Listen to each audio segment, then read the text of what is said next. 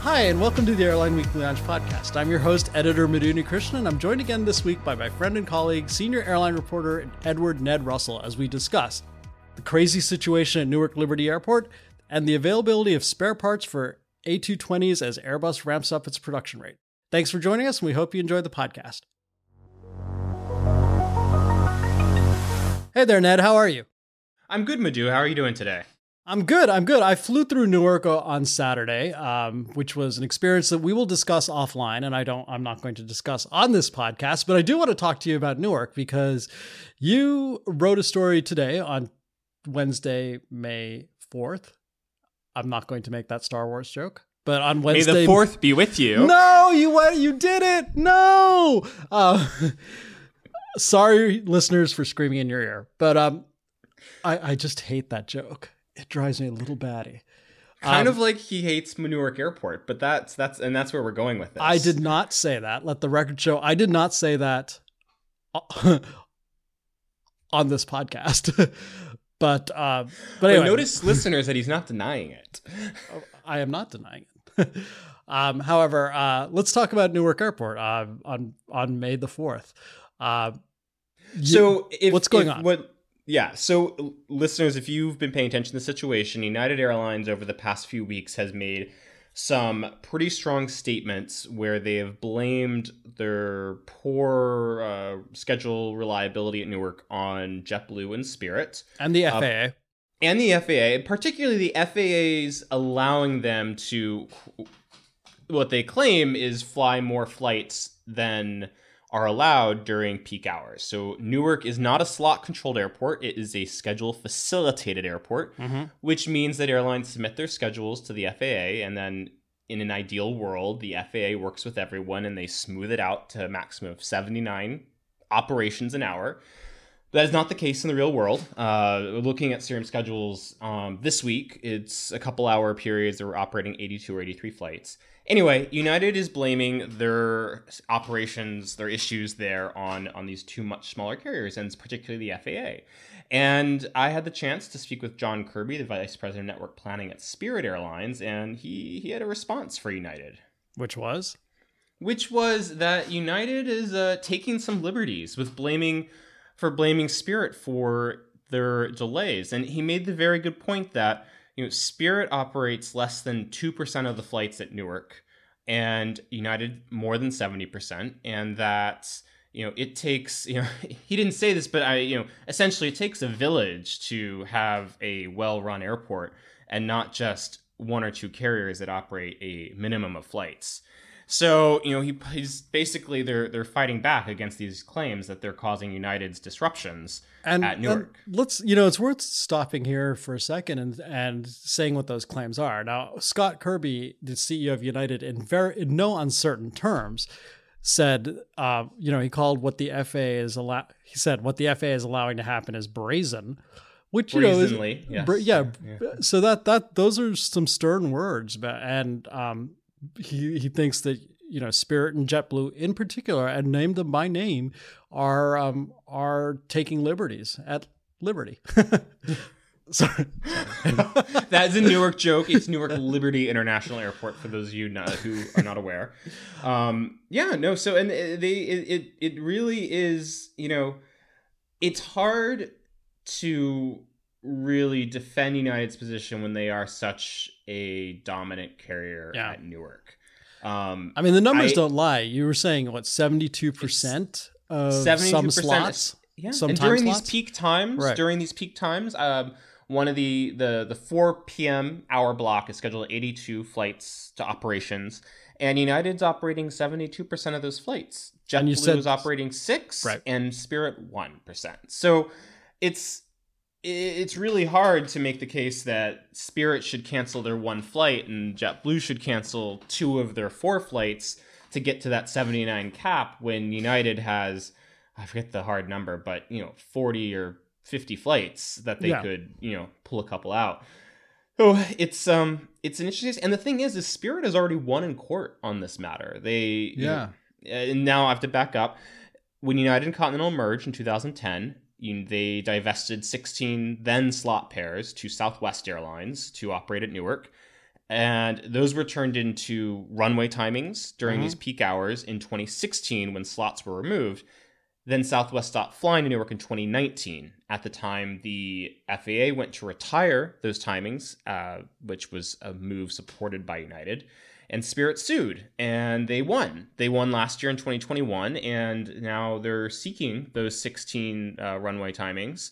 It's a blind auction, blind award, however you want to describe it. So Spirit doesn't know who else applied, but they confirmed that they have applied, and we're expecting a response from the DOT any day. It's been 2 months. Right, and the stark numbers are really something. I mean, 72% of operations at a peak hour, and wanting the 16 slots, now runway timings, retired. I mean, that is behavior that in other industries would be called anti-competitive, right? I mean, that's squashing. That's in no uncertain terms. That's what John Kirby at Spirit said, that United is trying to stop competition, is what they're trying to do. And that's a story as old as airports, really, or as old as the hub and spoke system. I mean, one of the main complaints that smaller carriers have had in the US and even worldwide is access to desirable airports like Newark, like Washington National, Heathrow.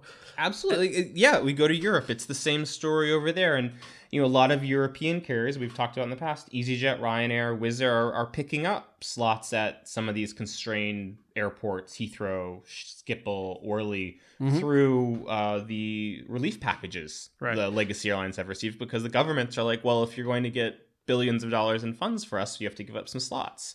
Right. But it's typically... And I just want to interrupt you, Dad. I mean, that you said it right there, relief package, right? Like whenever airlines merge, and when they have a presence at one of these airports, they are usually ordered by their regulators to offer relief. So to promote competition at these places, and that's it's inherent in the word relief, right? Like it's.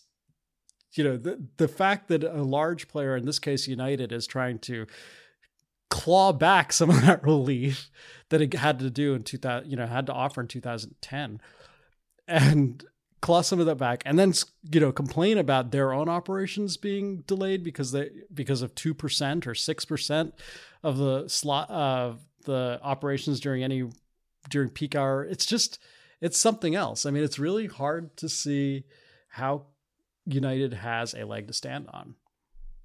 I mean, it is. The truth is, the FAA listened to them, or at least decided to retire those runway timings until I can't say listen to them. The FAA made their independent decision to retire the runway timings in 2019 before Spirit sued. But you're right. It's hard to see how it wouldn't have 16 runway timings will have a material impact on United's business when they will still have around 70% of all the flights in and out of Newark.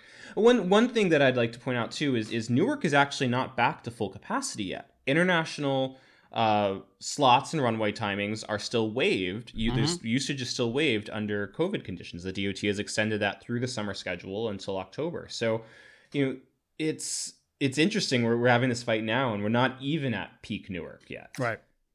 Yeah, that is fascinating. And it's one, I mean, it's very airport specific, but it's one, you have to wonder like how smaller carriers are going to fight for access. It's an interesting story.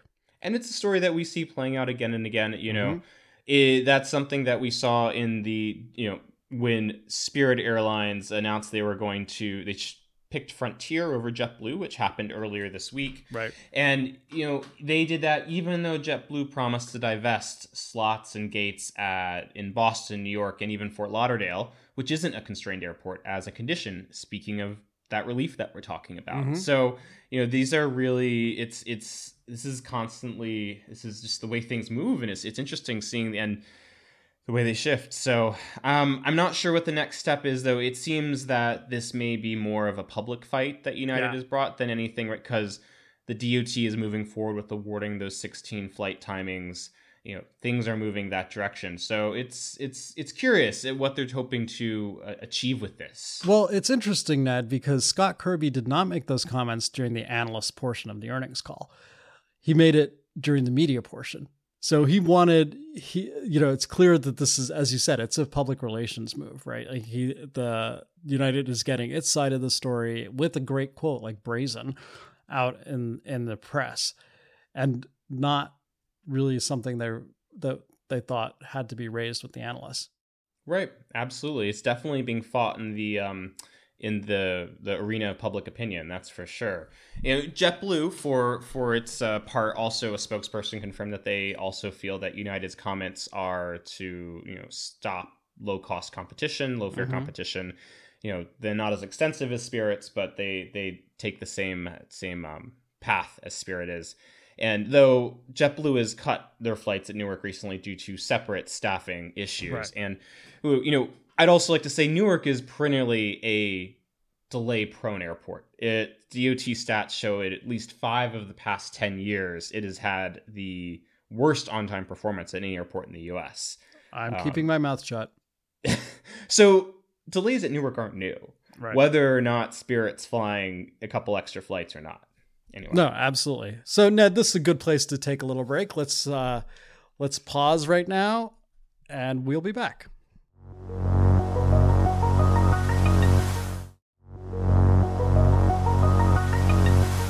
And we're back. Hey, Ned. Hey, Madhu. So today you got the chance to listen to Airbus's earnings out of Europe. Tell us a little bit about what you heard there. Well, I mean, the Toulouse-based airframer is going from strength to strength. I mean, as Boeing sort of chases its tail and that's unfair. Not to say Boeing is chasing its tail, but as Boeing has multiple aircraft programs under regulatory review, and it's unable to, it was questioning whether it could deliver the 500 aircraft it promised to do at the end of last year. Meanwhile, Airbus says it can deliver 720 aircraft this year. And the orders keep pouring in for the A320 family. And that's the news, Ned. I mean, the orders keep pouring in. We knew that, but Airbus is actually upping its production targets. Interesting. So they won't have that decade-long backlog anymore if they up production, I'm guessing. Well, they have, at current production rates, they have 11 years of backlog. With they're planning to raise it to 65 aircraft, A320 family aircraft per month by next year, which we knew. The news is they're planning to go even further and raise it to 75 aircraft per month by 2025. That's huge. That's quite a significant increase. But the company is pretty confident it can do it. Now, what gives them confidence about that, considering all what we're hearing about spare parts, supply chain issues? Stephen Udvar-Hazy told me in March that he really doubted they're already facing delays to some of their individual Airbus aircraft, and cited the supply chain shortage. Did they comment on that at all? Well, Guillaume Faury, the CEO of Airbus, is pretty confident that they've done the work with their suppliers to meet these targets, and that the increases are far enough out, 2025 is 3 years from now, that the suppliers will get there. The concern was, about a year ago when all the suppliers had downsized their workforces during COVID, that the concern was more acute then, that they would not be able to ramp up hiring in a tight labor market. And it seems like, at least for the near term, they have been able to. Now, how this tight labor market plays out, there are a lot of unknowns, but there are concerns in the analyst community that Airbus will actually make the 75 aircraft per month target. Interesting. And then we've also heard a bit about spare parts being a problem for some Airbus operators. Yeah, so this was a really interesting story this week, Ned, and that is that Air Baltic, one of our favorite airlines, just because why not? Even though they don't really have a spokes animal. Although Martin Gauss and I once got talking about squirrels. That's no lie. Apparently, there's some protected squirrel in Germany that he was a little concerned about. The Air Baltic spokes squirrel coming in the future? No? He was talking about some protected squirrel in Germany that had a very small footprint. He was using to illustrate a larger point on environmental sustainability goals. And my question, of course, and I did ask this on the record, was the squirrel cute? Ha! Now, if any listeners would like to recommend spokes critters for Air Baltic, please email us, madu@skift.com and myself at er@skift.com. But I digress. Hey, you're not the only one guilty of digressing. Sorry, listeners. I do like a squirrel. The interesting thing is Air Baltic is, it's an A220 Airbus A220 operator. It has about 32 of them. And to be record, they went that way during the pandemic. They were able to accelerate their fleet plans. They retired their last 737 and they're, all A220. Well, they're getting a 737 again. Right? What? Yeah. Boom, boom, boom. Temporarily. So Air Baltic is wet leasing a Ukrainian international airline 737 from Ukraine. Obviously, that carrier UIA has suspended operations since February 25th, when the day after Russia invaded, and evacuated much of its crew and its aircraft outside of the country. So they're safe. They've not met the fate. Their aircraft did not met the fate of the AN-225, which we all mourn. That is the world's largest aircraft that was destroyed in shelling. But about a month ago, UIA started soliciting offers for wet leasing to keep their crew current and to bring in some much needed currency because the airline's grounded.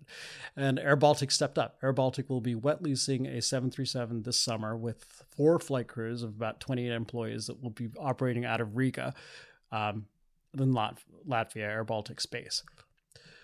Interesting. And I would like to say that I mean, on my own conversation with Martin Gauss, he strikes me as, they're very supportive of the Ukrainian cause. He talked about Air Baltic supporting the country as it reopens. And this strikes me as one way that they can help support Ukraine through this terrible war. Yeah. And, at least the airline.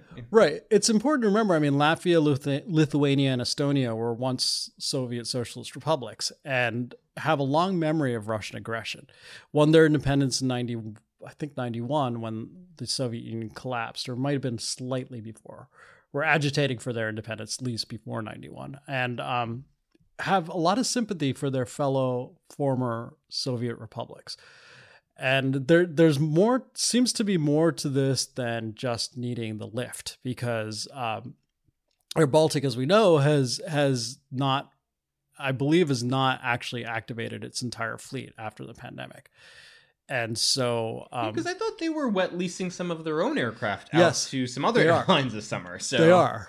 So there's more to this than I think just needing lift. But the other reason Air Baltic is wet leasing this is that some of their 220s, the ones they plan to use, are in the shop. And that's where the question about Airbus meeting its targets comes into play, and why this all ties together. And the reason Air Baltic gave for its aircraft being sidelined is that they can't find spare parts. Interesting. And so we go full circle from Airbus production increases to supply chain to Air Baltic spokes critter and back to Airbus parts. Yeah, it's interesting. The spare parts thing is really interesting because it's not just the suppliers, it's also shipping.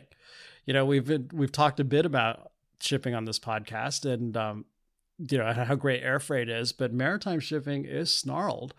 Large parts of China, manufacturing cities in China, are shut down for COVID. And do we know if Shanghai's port is closed? Isn't that the busiest port in China? I don't know if it closed, but the lockdown, I don't. But I don't remember if it's closed. Shenzhen was closed for a while, but I'm not sure if Shanghai is closed. But a lot of companies around Shanghai are not operating, right? Because their employees are locked down. So basically, the supply chain situation is not about to get any better anytime soon. No. And so we can see that in the inflation people are seeing for consumer goods and all over the world. So now, I have to dig a little bit. We have to dig a little bit more into this, but Airbus says it can make its targets, but maybe some of the parts manufacturers, maybe, the resources at OEMs are shifting towards providing parts for this ramp up and not for spares. So, there's a lot to the story, and I do wonder if because Air Baltic is the Airbus A220, and we're talking about A320 ramps. I wonder if they're the same suppliers for those parts, because Of course, listeners probably remember that the A220 was formerly the Bombardier C Series. So I do wonder if we're talking about the same suppliers or if there are different suppliers for the 220 than for the 320. This I don't know. Yeah, I don't know either. I'm trying to get some clarity on that. But in the meantime, Air Baltic is going to be offering a 737. So if you want to fly a 737 at Air Baltic, go fly them this summer. We have a story online with some of the destinations, so it will be out there soon. One final note, though, what I also think is interesting in this sort of post-Soviet solidarity move on Latvia's part is that the UIA aircraft will operate in its own livery, and the staff, the flight crew, will wear their own uniforms. So they're making a point of saying this is a Ukrainian aircraft. And good for them. Yeah. Good for them. Not something you often see in the airline industry. Anyway, Madhu, it's always a pleasure, and thank you, listeners, for joining us for the Airline Weekly Lounge. Again, if you want to reach Madhu, you can get him at mu@skift.com. You reach myself, Ned, or Edward Russell at er@skift.com. Thank you again, and have a good week.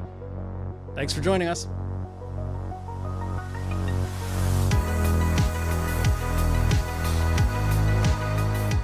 Thank you for joining us for this week's episode of the Airline Weekly Lounge podcast. Should you have comments or questions, drop editor Madhu Unikrishnan a note at mu@skift.com. And of course, check out airlineweekly.com for a new issue every Monday and updates on the latest airline news throughout the week.